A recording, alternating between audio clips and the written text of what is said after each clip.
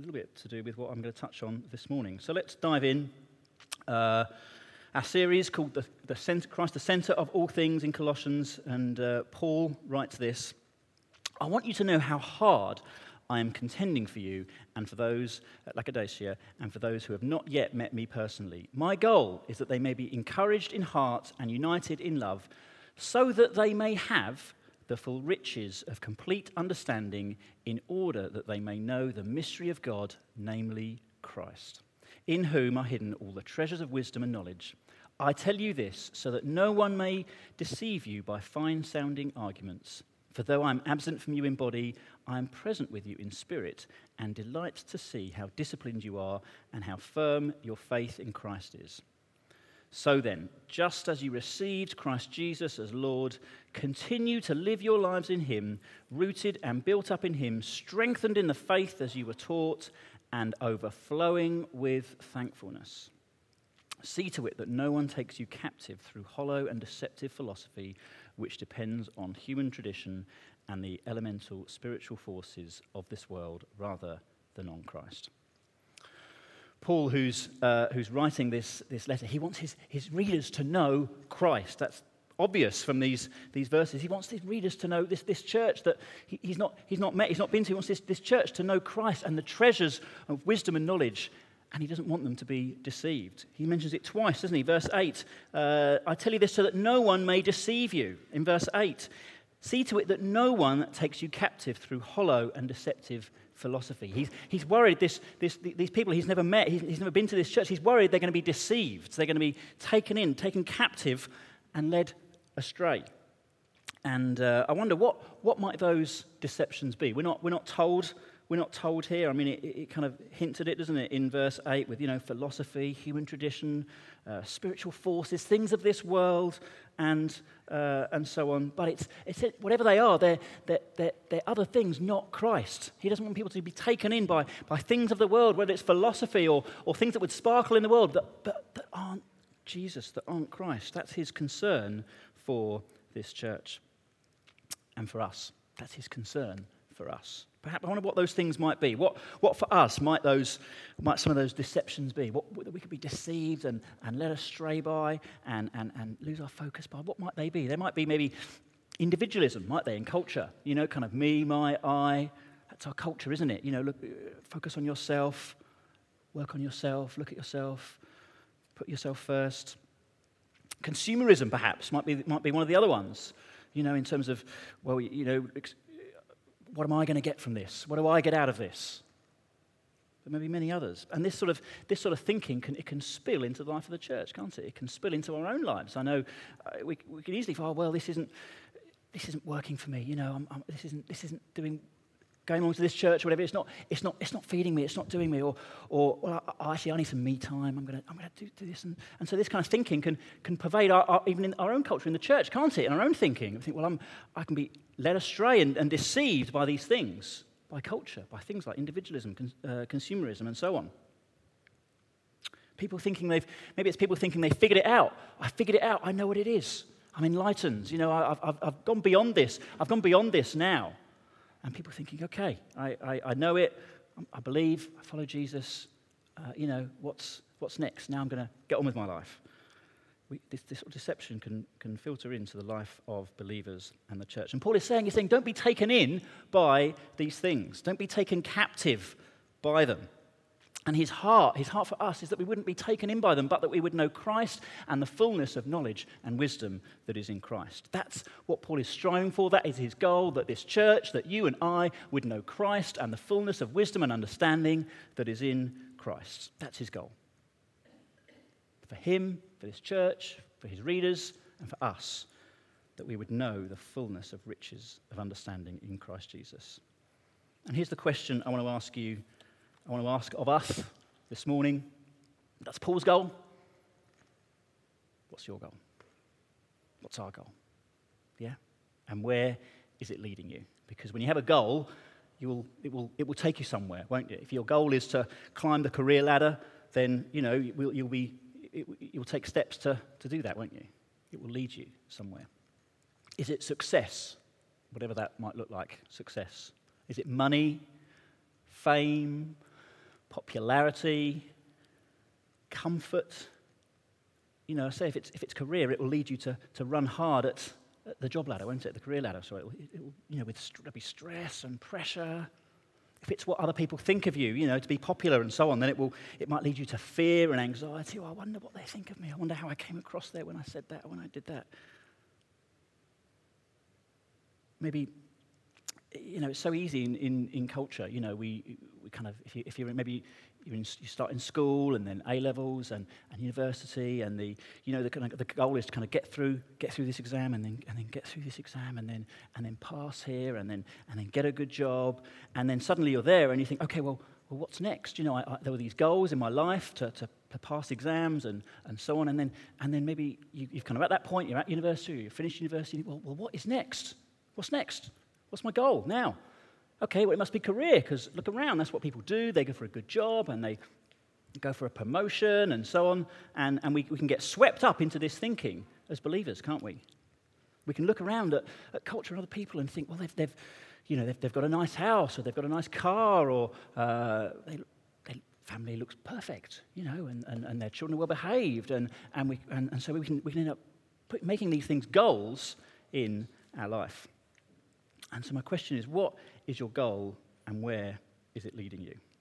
Maybe you've done the career bit. You've got a good job, held down a good job, retired from a good job, and your goal is an easy life and comfort. There's dangers with that too, right? What is your goal and where is it leading you? Paul's goal here, it will lead you to treasure. He writes that, doesn't he, in verse 2, that you would have the full riches of complete understanding, in order that you would know the mystery of God, in whom are hidden all the treasures of wisdom and knowledge. This goal that Paul has for his readers and for us, that we would know Jesus, will lead us to treasure, will lead us to treasures and riches in Christ. Where will your goal lead you? Where will it take you?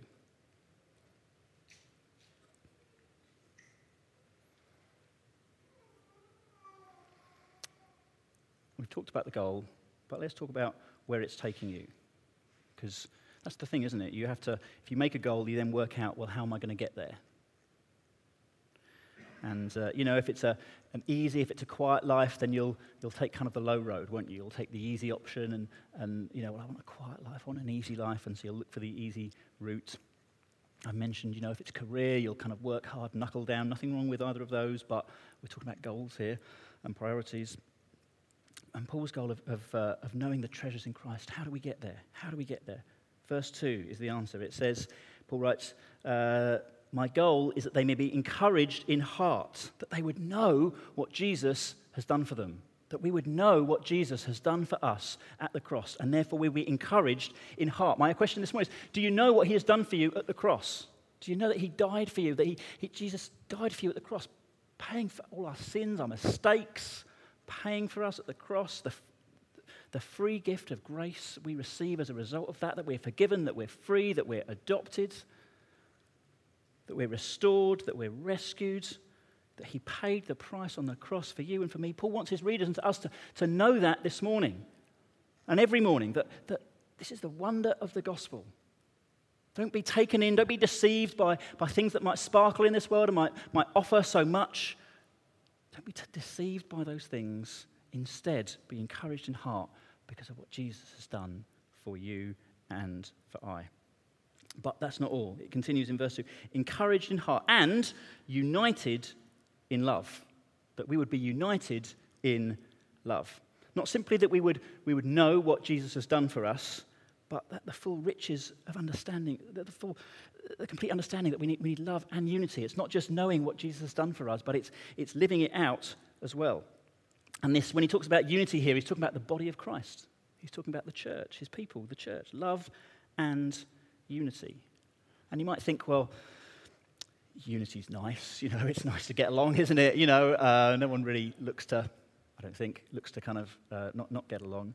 It's a nice add-on to love, isn't it? Unity, peace, quiet for life. But here, Paul is linking it with experiencing the fullness of understanding of Jesus Christ. Unity. It's not just knowing what Jesus has done for us in the gospel, but he's linking it with unity here. He says, encouraged in heart and united in love. In the sense that if we want to experience the fullness of the grace of Christ, that we're to treasure unity with one another. And why is that? Why is that? It's because we experience Christ through one another. Even though you look around now, even though that person might be completely different to you, might drive you crazy, okay, we can experience Christ through one another. When we're loved by other believers, even though they might be tricky and challenging, when we're loved by them, even though we might be tricky and challenging, when we're loved by them, we can experience Christ through them, and they can experience Christ through us. So therefore, our knowledge of Christ is enhanced because, oh God, wow, Jesus can work through them. And they're probably thinking, wow, Jesus can work through him or her. We experience Christ through one another. When we show that unconditional love as family together. I mentioned that we're adopted. We're adopted into his family. So therefore we have brothers and sisters in Christ, and we can experience Christ through them. When we show them unconditional love and forgiveness, when we get it wrong, we can experience Christ through one another. This isn't some verse that, preachers kind of pull for when they say, well, I've heard there's a few people not getting on. There's been a few flare-ups and a few disagreements, so I'm going to pluck this one out and talk about the importance of unity. No, Paul is saying if you want to experience the fullness of Christ, if you want to know the fullness of Christ and the treasure and wisdom of Christ, unity, love and unity. Know what Christ has done for you, and you'll experience Christ through one another in the body of Christ. No intellectual process on its own will lead to a full grasp of the wonder of the gospel,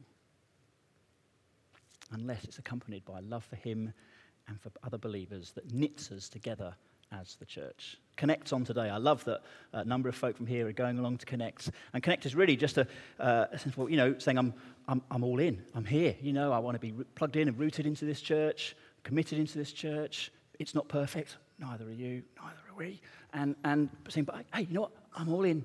I'm all in. I love it. It's great.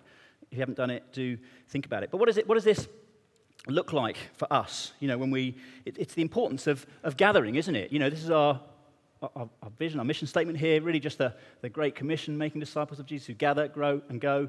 And it's gathering together. It's being together. Because the Christian life isn't meant to be done on your own. It's not meant to be done solo. We need one another.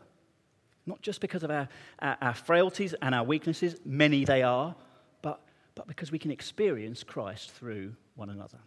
And they can experience Christ through us. It might look like life groups, just midweek groups in people's homes, meeting together, eating together, praying together, chatting together, working through the word sheet together. We can experience Christ. If you're not in one, do speak to us. Running partners, just like, if you haven't heard of this, 3s and 4s, again, just, sometime during the week or whenever it really works and whatever frequency works, just like running together, just in the sense of, not literally, though some do, but just meeting together. And the whole idea is that, you want to run further, you go together. Yeah? You want to run further, you go together. And maybe you're in a life group, great, keep at it. Maybe you're not. It's organic. It's not something we organise. Just find somebody, speak to them, ask them, make the ask. Maybe you're in one and it's kind of run its course, and that happens. There's a sort of season for these things. Be bold, reach out to those in it, say, hey, should we stop, move on, find somebody else? I know the benefit myself just of being in running partners, just that closer kind of accountability and connection than you can get in sort of a bigger life groups and so on. So life groups, running partners, prayer meetings we've mentioned, Sundays, gathering together, times like this, so important just to gather together. Again, consumerism can kind of work into our thinking, can't it? And we can think, I'm worn out this week, it's been a busy week, work's been tough, and, I don't think I'm going to get anything from it today. And that sort of thinking can enter our heads, and yet when we realise we're there for one another, we're not just there for ourselves, we're there for one another. That's what this verse is talking about. Then we see, suddenly it says, it brings on a new value, doesn't it? A new meaning when we gather together in these contexts.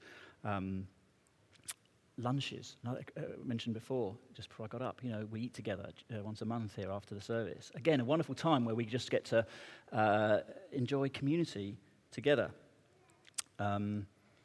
and others, but I won't go on. But it's what we're about, gathering together. It's part of our mission set is gathering together, the importance of being together, because we're not simply to do it alone.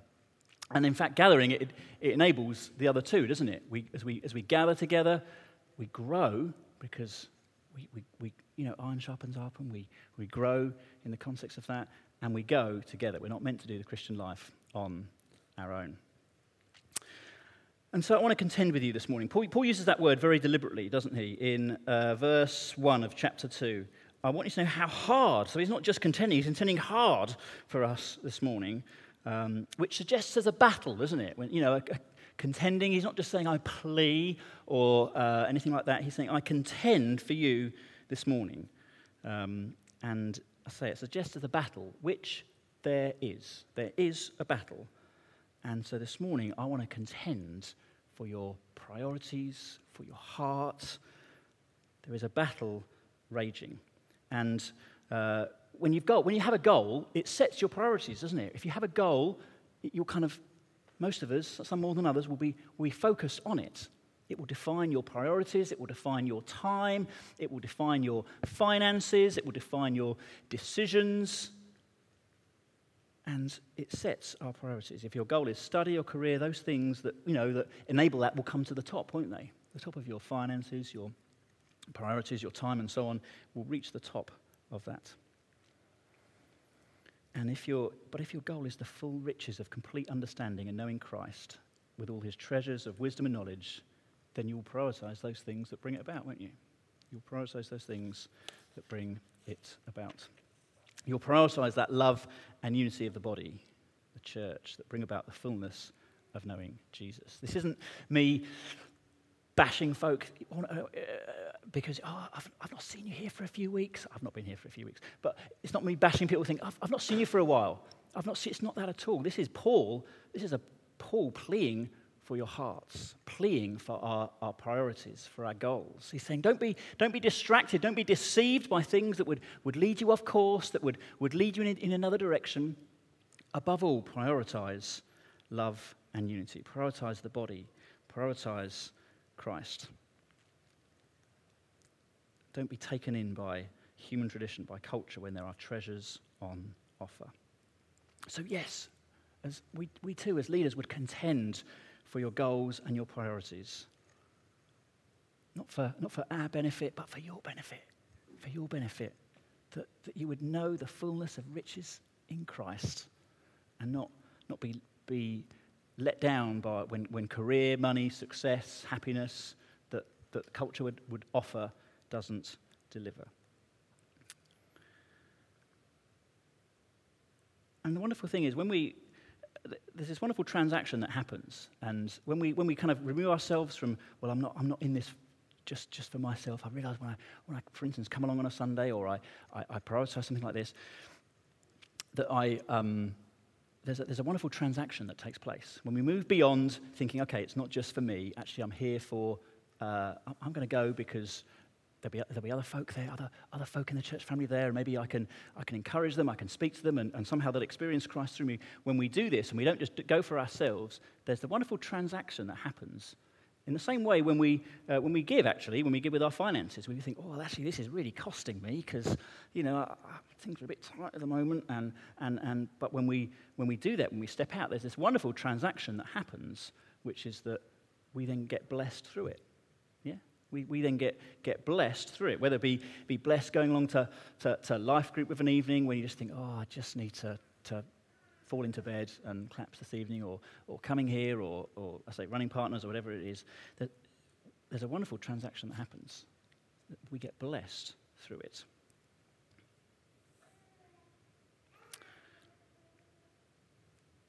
If we know and follow Jesus, it's wonderful that folk can experience Christ through us. Whether they know him or not, they can experience Christ through us. Do you know that? Tomorrow morning, whether you're at work, at home, at university, at school, people can experience Christ through you. Even this morning, as we here now, and then we have coffees and so on in a bit, people can experience Christ through you. You might not be even deliberate about it. They can experience Christ through you. However you spend your time, other people can experience Christ through you. Perhaps Ed and Karis can come back up, and we can stand, and we're going to respond in worship.